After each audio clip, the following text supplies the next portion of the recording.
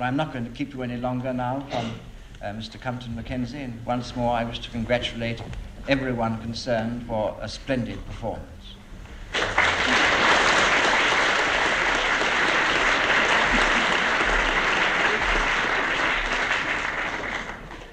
Well, Mr. Minister, Mr. Chairman, Reverend Fathers, ladies and gentlemen, well, it's been a really grand evening. I think that, first of all, we must admit. And that the man who's, here he is, look at him.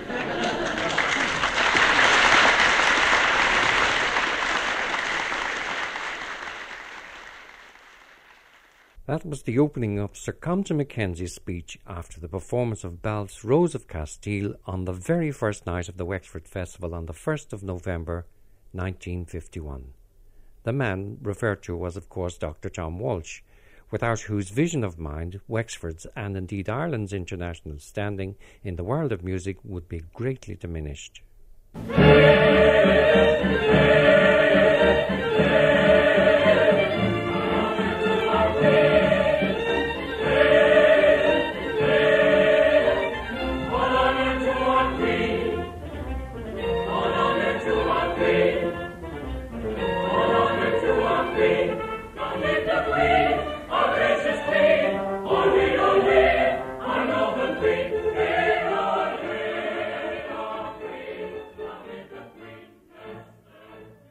I was born and I've lived all my life in Wexford.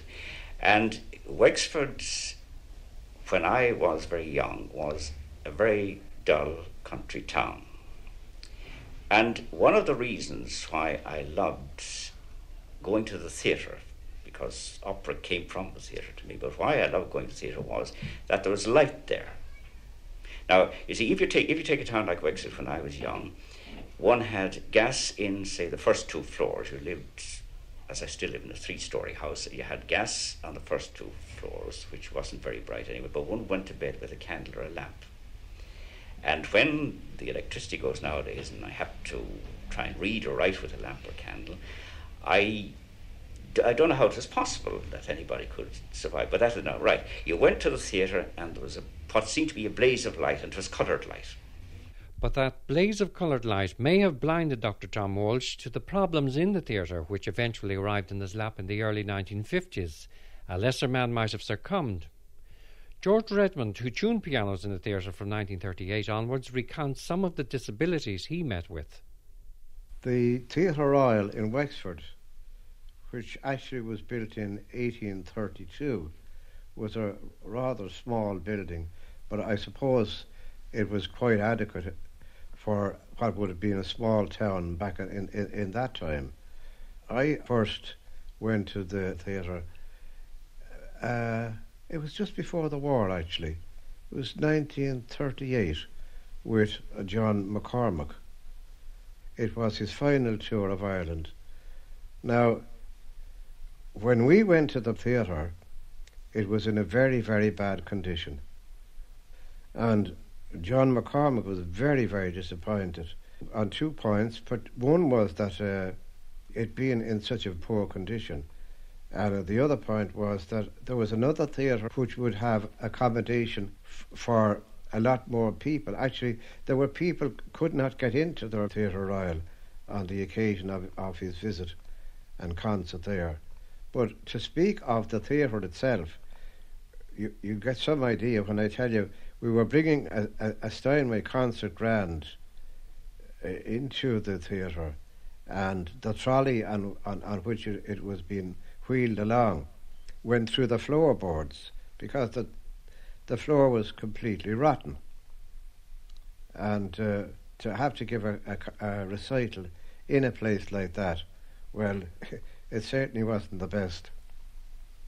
At that particular time, Solly Carroll was the person in charge of the Theatre Royal, and he misrepresented the capacity of the theatre. It caused a lot of contention and argument about it, because Mr. Cooper, who was the manager for John McCormack at the time, took it for granted he didn't go to Wexford and see the place for himself, all of which is a roundabout way of pointing to the extraordinary hurl, a Beecher's Brook, one might say, which the Theatre Royal must have presented for Dr. Walsh. I had met Dr. Walsh, and one of the forerunners to the advent of the operas in 1951 was Charles Lynch, who came there to give a piano recital. We borrowed the piano from Dr. Sinnott of Rocklands, out beyond the Fahid. We took a Bechstein grand piano to the theatre for that particular recital. And I remember on one occasion being with Dr. Walsh and Charles Lynch. He talked about his interest in developing opera within the area. And not many people, of course, thought at the time that he would ever see it brought to fruition. We tried to form an opera study circle here. And my good friend, Mr. Compton Mackenzie, came and gave us an inaugural address. The opera circle has gone on quite well since, but it is really just a means to an artistic end. For what we have in mind is the formation of a musical festival, which we hope, it's very much in the air at the moment, but we hope that by next, say, October or November, that for some 4 or 5 days we will have a musical festival running here in the town. Something on the style, in a much minor way, of the musical festivals which are now so popular in England.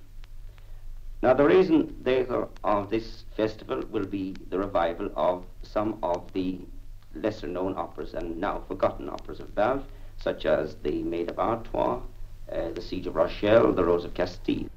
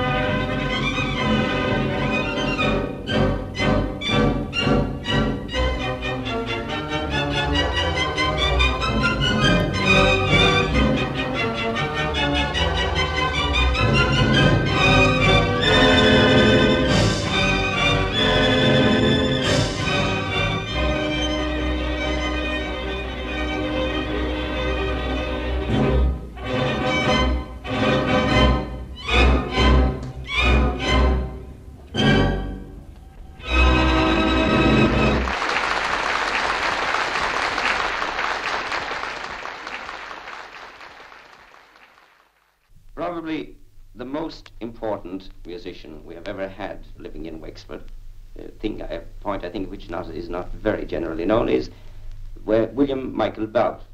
He actually came from Dublin to here at a very early age and had his first music lessons here. They were given to him by a bandmaster in the militia band here, a man called Meadows. And incidentally, it's rather interesting to learn, as I think it was in one of Ogle's journals I read, that at that time in Wexford, the militia band was very, very good. Lived for about something like 2 or 3 years here, I think. And during that time, he incidentally composed his first music here, a small piece of Palacio, which was played by the band.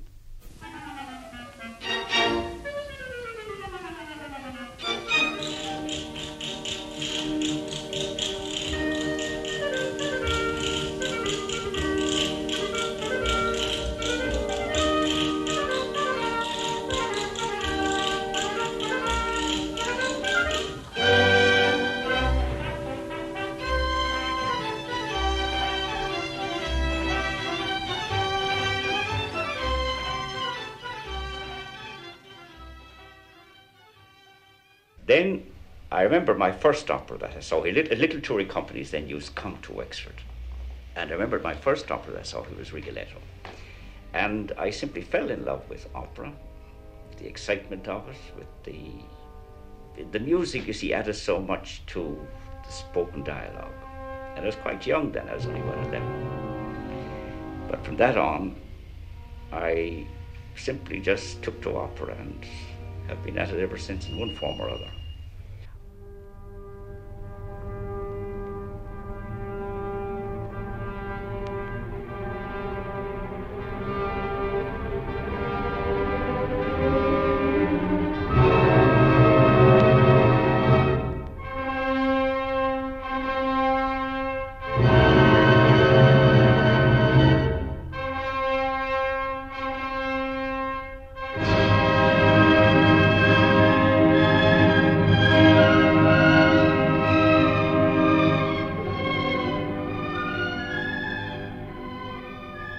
These were little companies that used to come around with the full orchestra, as it was always described, of say 12 to 14, and with the woodwind put in on a harmonium. Full chorus of 3 perhaps, doubling as smaller parts. But the only thing about them all, there were some very, very good singers among them. Now I can still remember a baritone called Flintoff Moore, who older people still remember well in Ireland and England. I can remember a man less well known, a man called Michael Kemble. He was a little man. And I always feel that he had, thinking back on it, he used to hold his hand in an odd way by his side, and there seemed to be a little shake, as if he had paralysis agitans. But I know it is very funny because it became fashionable in places like Wexford then. If you were a local baritone singer, you sort of held your hand like Michael Kemble, pressing it down and letting it shake a little. This was the way one sang well, because he sang well. And there was a girl called Ina Hill who had started way back about 1920. She had sung in the English season in Covent Garden. I remember her coming out. Her trill was one of the most wonderful things I've ever heard in my life. Her trill was as good as Joan Sutherland's or somebody like that. Now, by the time she came to Wexford, naturally she wasn't at her best. But you got quite an impression of opera here, because the theatre was so small, it was all so intimate, and because you had no standards to go by, and also because there's no such thing as even wires, no television, no radio. You had some gramophone records perhaps, but this at least was something live and something immediate and something that you could catch on. They'd come at least once a year, and possibly occasionally twice a year, but usually once a year for about a week. And it always starts with something like Maratana, something simple, and then work into the Trovatories and the Rigolettos and things like that. And always end again with something popular like the Bohemian Girl on the last night.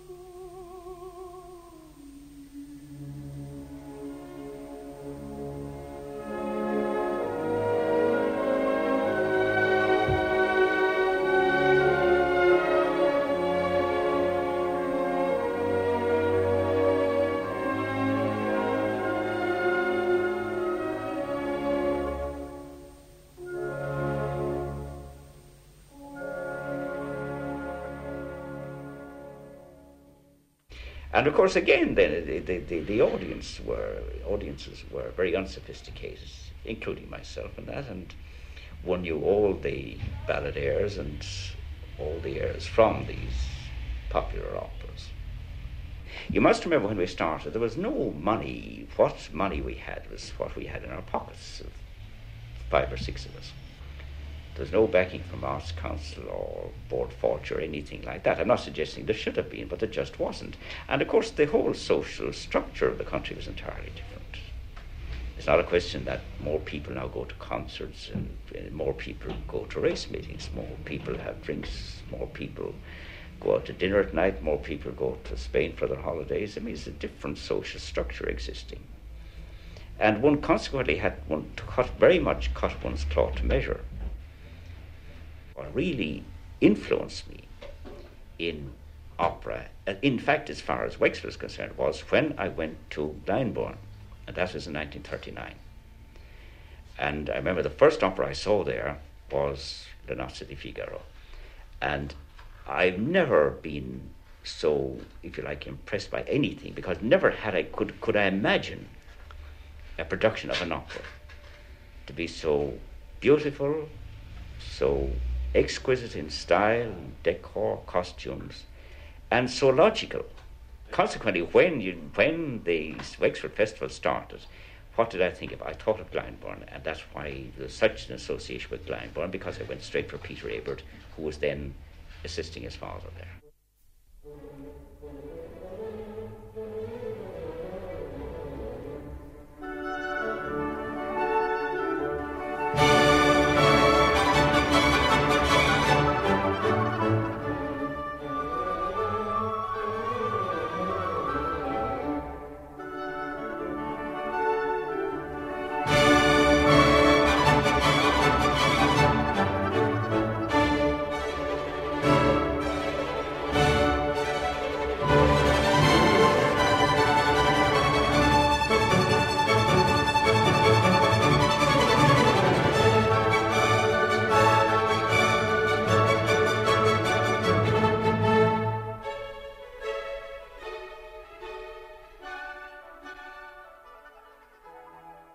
I was in London in March 1951. I went into Foyle's bookshop to look for some books, and I saw there a programme of the Aldeburgh Festival of 1949.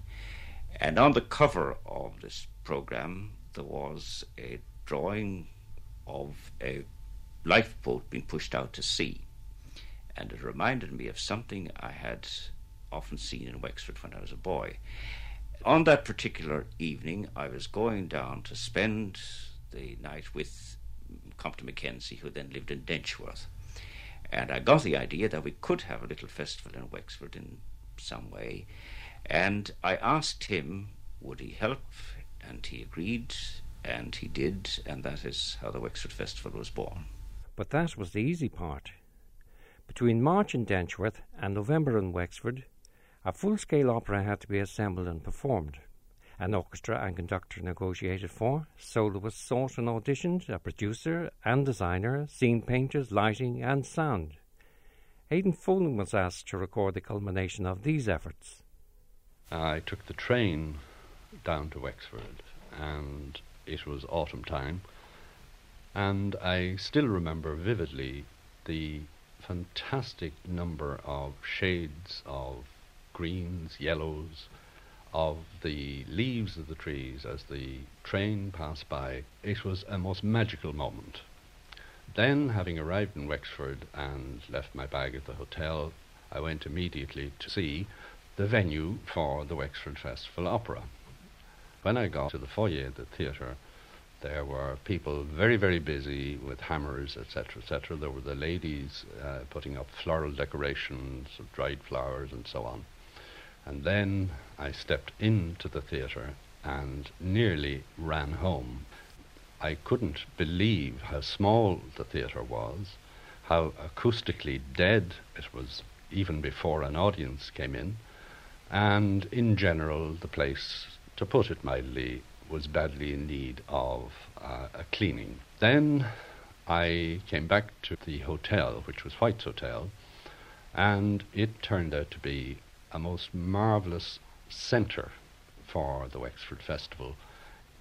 Eugene McCarthy, who was the maitre d', as the Americans would call it, was a marvellous, quiet, efficient man, very heavily involved with Tom Walsh and Dr. French in the organisation of the festival. But what struck me most of all, and my happiest memories of the Wexford Festival, was in fact the camaraderie that existed between the visiting principals of the opera, the conductor, the producer, designer, and so on, and various members of the orchestra who stayed in the hotel. Meals were a marvellous occasion. There was no setting apart of the principals of the opera at one table and somebody else at another table. There was a large table and some side tables. You just took your place at whatever point you felt you could sit down. In 1951, the then Radio Éireann, which was, as the civil servants would say, part of the Department of Post and Telegraph's wireless broadcasting section, was not equipped to deal with opera and things of that nature as outside broadcasts. I had just returned from the BBC, where I had been sent for training. I joined in September of 51, and the Wexford Festival dropped into my lap some 6 weeks later. I was officially assigned to the Director of Music, Fachna O'Hanrahan. The equipment in use nowadays would be regarded as very, very antique, and therefore made it extremely difficult to separate the orchestral accompaniments from the performance on stage. It was quite impossible to get a room where one could set up the equipment and have a monitoring loudspeaker which would enable one to hear the various contributions of the different microphones. We eventually ended up in a corner under the stage in Stygian darkness. The ubiquitous Dr. Tom Walsh was, of course, the driving force behind everything. He seemed to be in several places at once, and I will never forget his reaction on the very first morning, the first orchestral rehearsal, where it was found that the then very sparse in numbers light orchestra could not fit into the space that was allocated for the orchestral pit.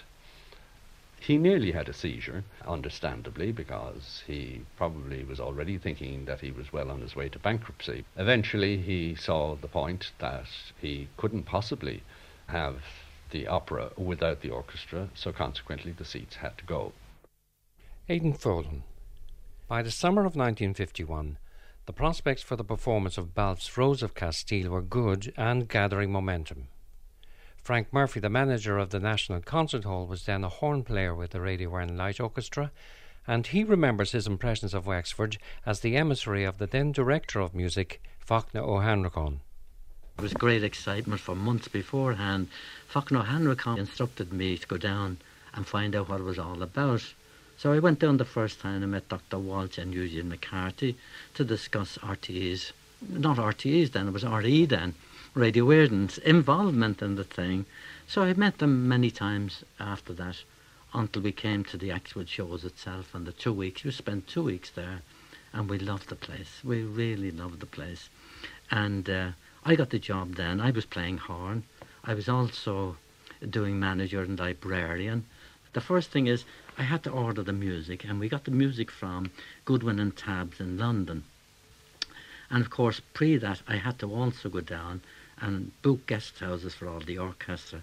And I remember there were some famous ones. There was the Fight, and there was also Mrs. Redmond's in George's Street, where most of the brass always stayed. Some of us stayed in the Talbot Hotel, where we got a full day's board for 7 and 6pence.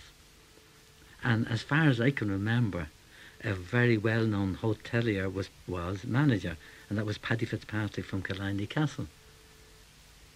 And it appeared to me that the whole town was involved in Wexford in those days. They would do the carpentry work, It was a desolate place. It was a shabby theatre. There was no room for the orchestra, so we took out seats to make a pit. And I think it was one of the chorus actually was doing the carpentry work. Nick Rossiter, I think. And we put a curtain across, and that became an orchestral pit. And of course, the orchestra was much too loud in that situation for the opera. So afterwards I understood, which they did, I was there for it, they lowered the pit. And of course the pit was a bit too low because Dermot O'Hara was a very small man. So we had to raise him on a box so they could see the stage. But anyway, everything went very well. And the opening night, I remember, and the rehearsals, the whole town was part of this. There wasn't just anyone, but the whole town, the queues to get into dress rehearsals. And the ladies decorated that place, you wouldn't recognise it. And we had a lot of problems with singers, of course, and at that time, because Wexford in those days was very, very cold and damp. There was no central heating anywhere. And the singers all got these colds. And I can remember Dr. Walsh standing in the foyer of the theatre, handing out coloured tablets for them all. I don't know whether it ever did any good for them or not, but it was a great thing to see him handing out all these multicoloured tablets. So that was the show. The first night of the show went very well, but it was a great success. And the orchestra was too loud. We had to admit that. Then there was other things happened. The floor of the stalls wasn't an ideal place because people were looking over the railings at us. There was a haunted house next door to us falling down, and we used to rotate the players. We used to go into practice different times ourselves, each player who wanted to do his private practice. The other great impression I had of Wexford, there was always a lovely smell of fresh bread. It seemed to be there was nothing but bakeries in Wexford town at the time. And Eugene McCarthy of White's Hotel, I remember him with great affection. He was called the Moneybags, but he was a very kind and helpful gentleman. Dr. French I also remember, Nellie Walsh, Sean Mitten, a good friend, and Nick Rossiter, good friend, and Father Gall, who was a particular friend of Tommy King's. And I'm afraid that Father Gall and Tommy used to play a lot of poker up in St. Peter's. The other great characters around at that time were music critics, Archie Potter and Bob Johnson. They were super. Of course, the people of Wexford were our great friends, and they really took us in tow and looked after us. They took us to their heart. We were great friends with all the people of Wexford. Another great character was our conductor, Dermot O'Hara. Now, Dermot would every day parade up and down the main street with a yellow Crombie overcoat cast around the shoulders, black sunglasses, and a red beret in the middle of October, which was great amusement for the locals. They loved them. Every time they came up, you could see them stopping and staring and laughing. Personally, I loved Wexford, but I've never been back since the day we left. And someday I might go back to it. And sadly, there are only a few of the players alive today. And as you well know, Marcus, the Light Orchestra were a wonderful bunch of people. And all I can say is, I'll go back someday.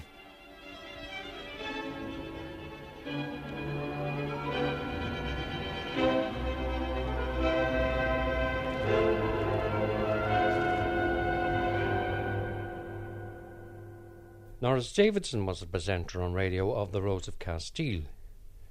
But even before he departed from Henry Street for Wexford, he encountered turbulence of an operatic nature. In Henry Street, I got word that they were going to put on an opera in Wexford, which seemed very strange, but I think it was really being treated as a performance of some kind of light variety show or something.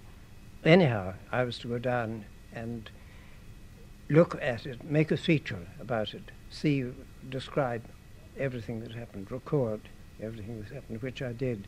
The producer was to have been John Stevenson, who objected riotously to the conditions that were laid down. It was to be produced in the manner of the Commedia dell'arte.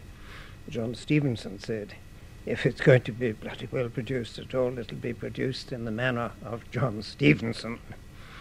So he backed out, and they got a producer from England. So I went down and had a look at the theatre, which had been a theatre with boxes, and then it was changed to a cinema. Anyhow, it seemed to me very dark and very damp and impossible. And of course, it looked so much smaller than it does. It doesn't look terribly big now, but very much smaller.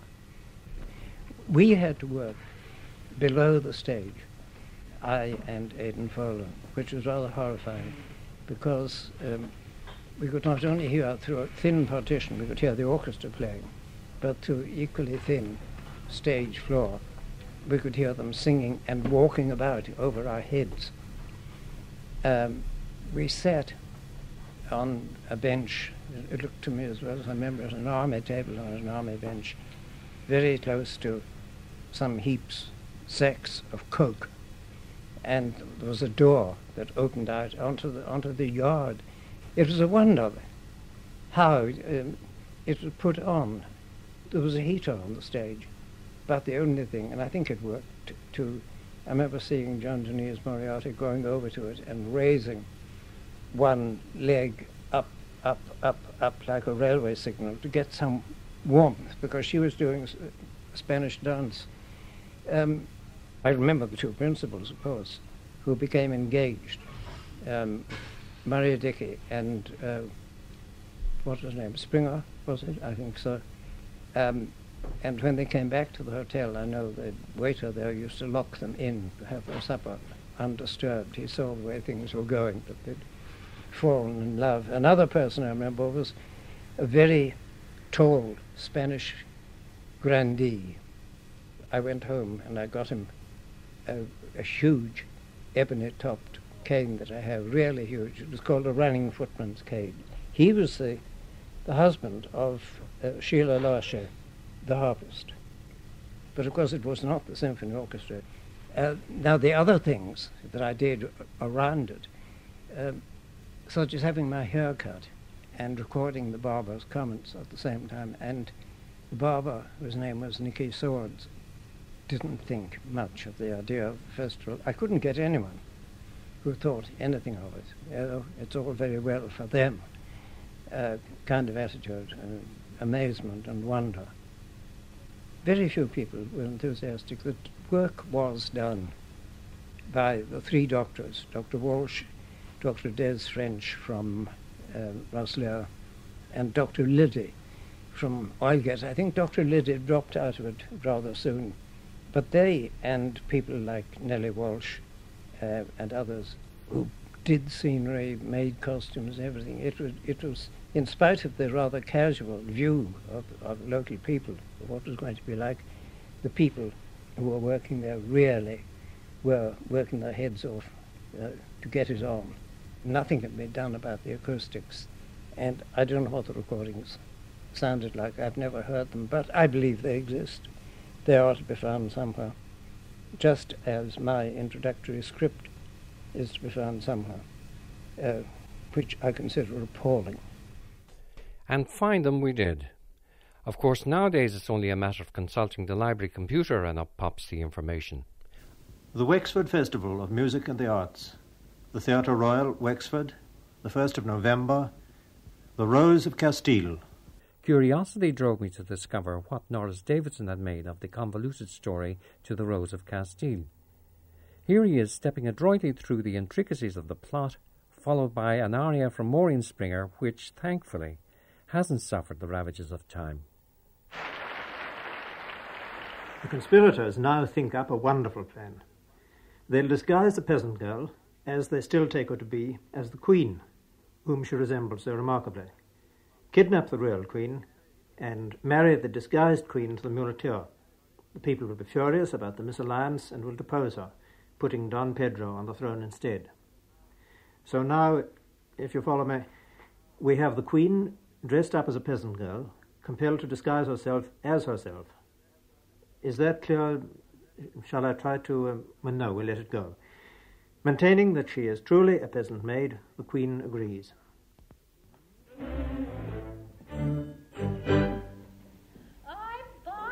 Simple peasant maid, none e'er so adore me or pay.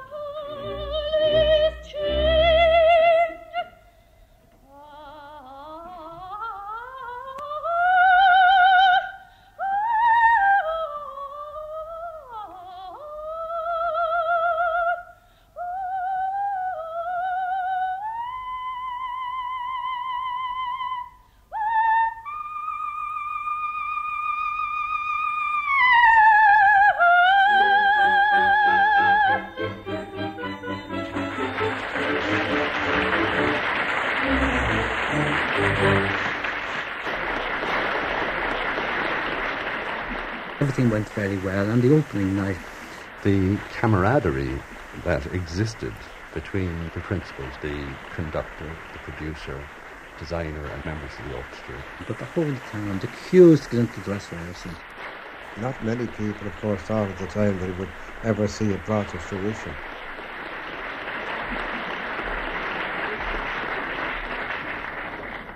A quite remarkable thing, I remember. I was going home one night to White's Hotel. I met Dr. Walsh and the manager of White's coming out, and one of them said, "Do you know what we've been talking about?" So I said, "Well, I hope it's about the future of this." And they said, "It is. It's not what we're going to do next year. It's what we're going to do the year after that." There was faith.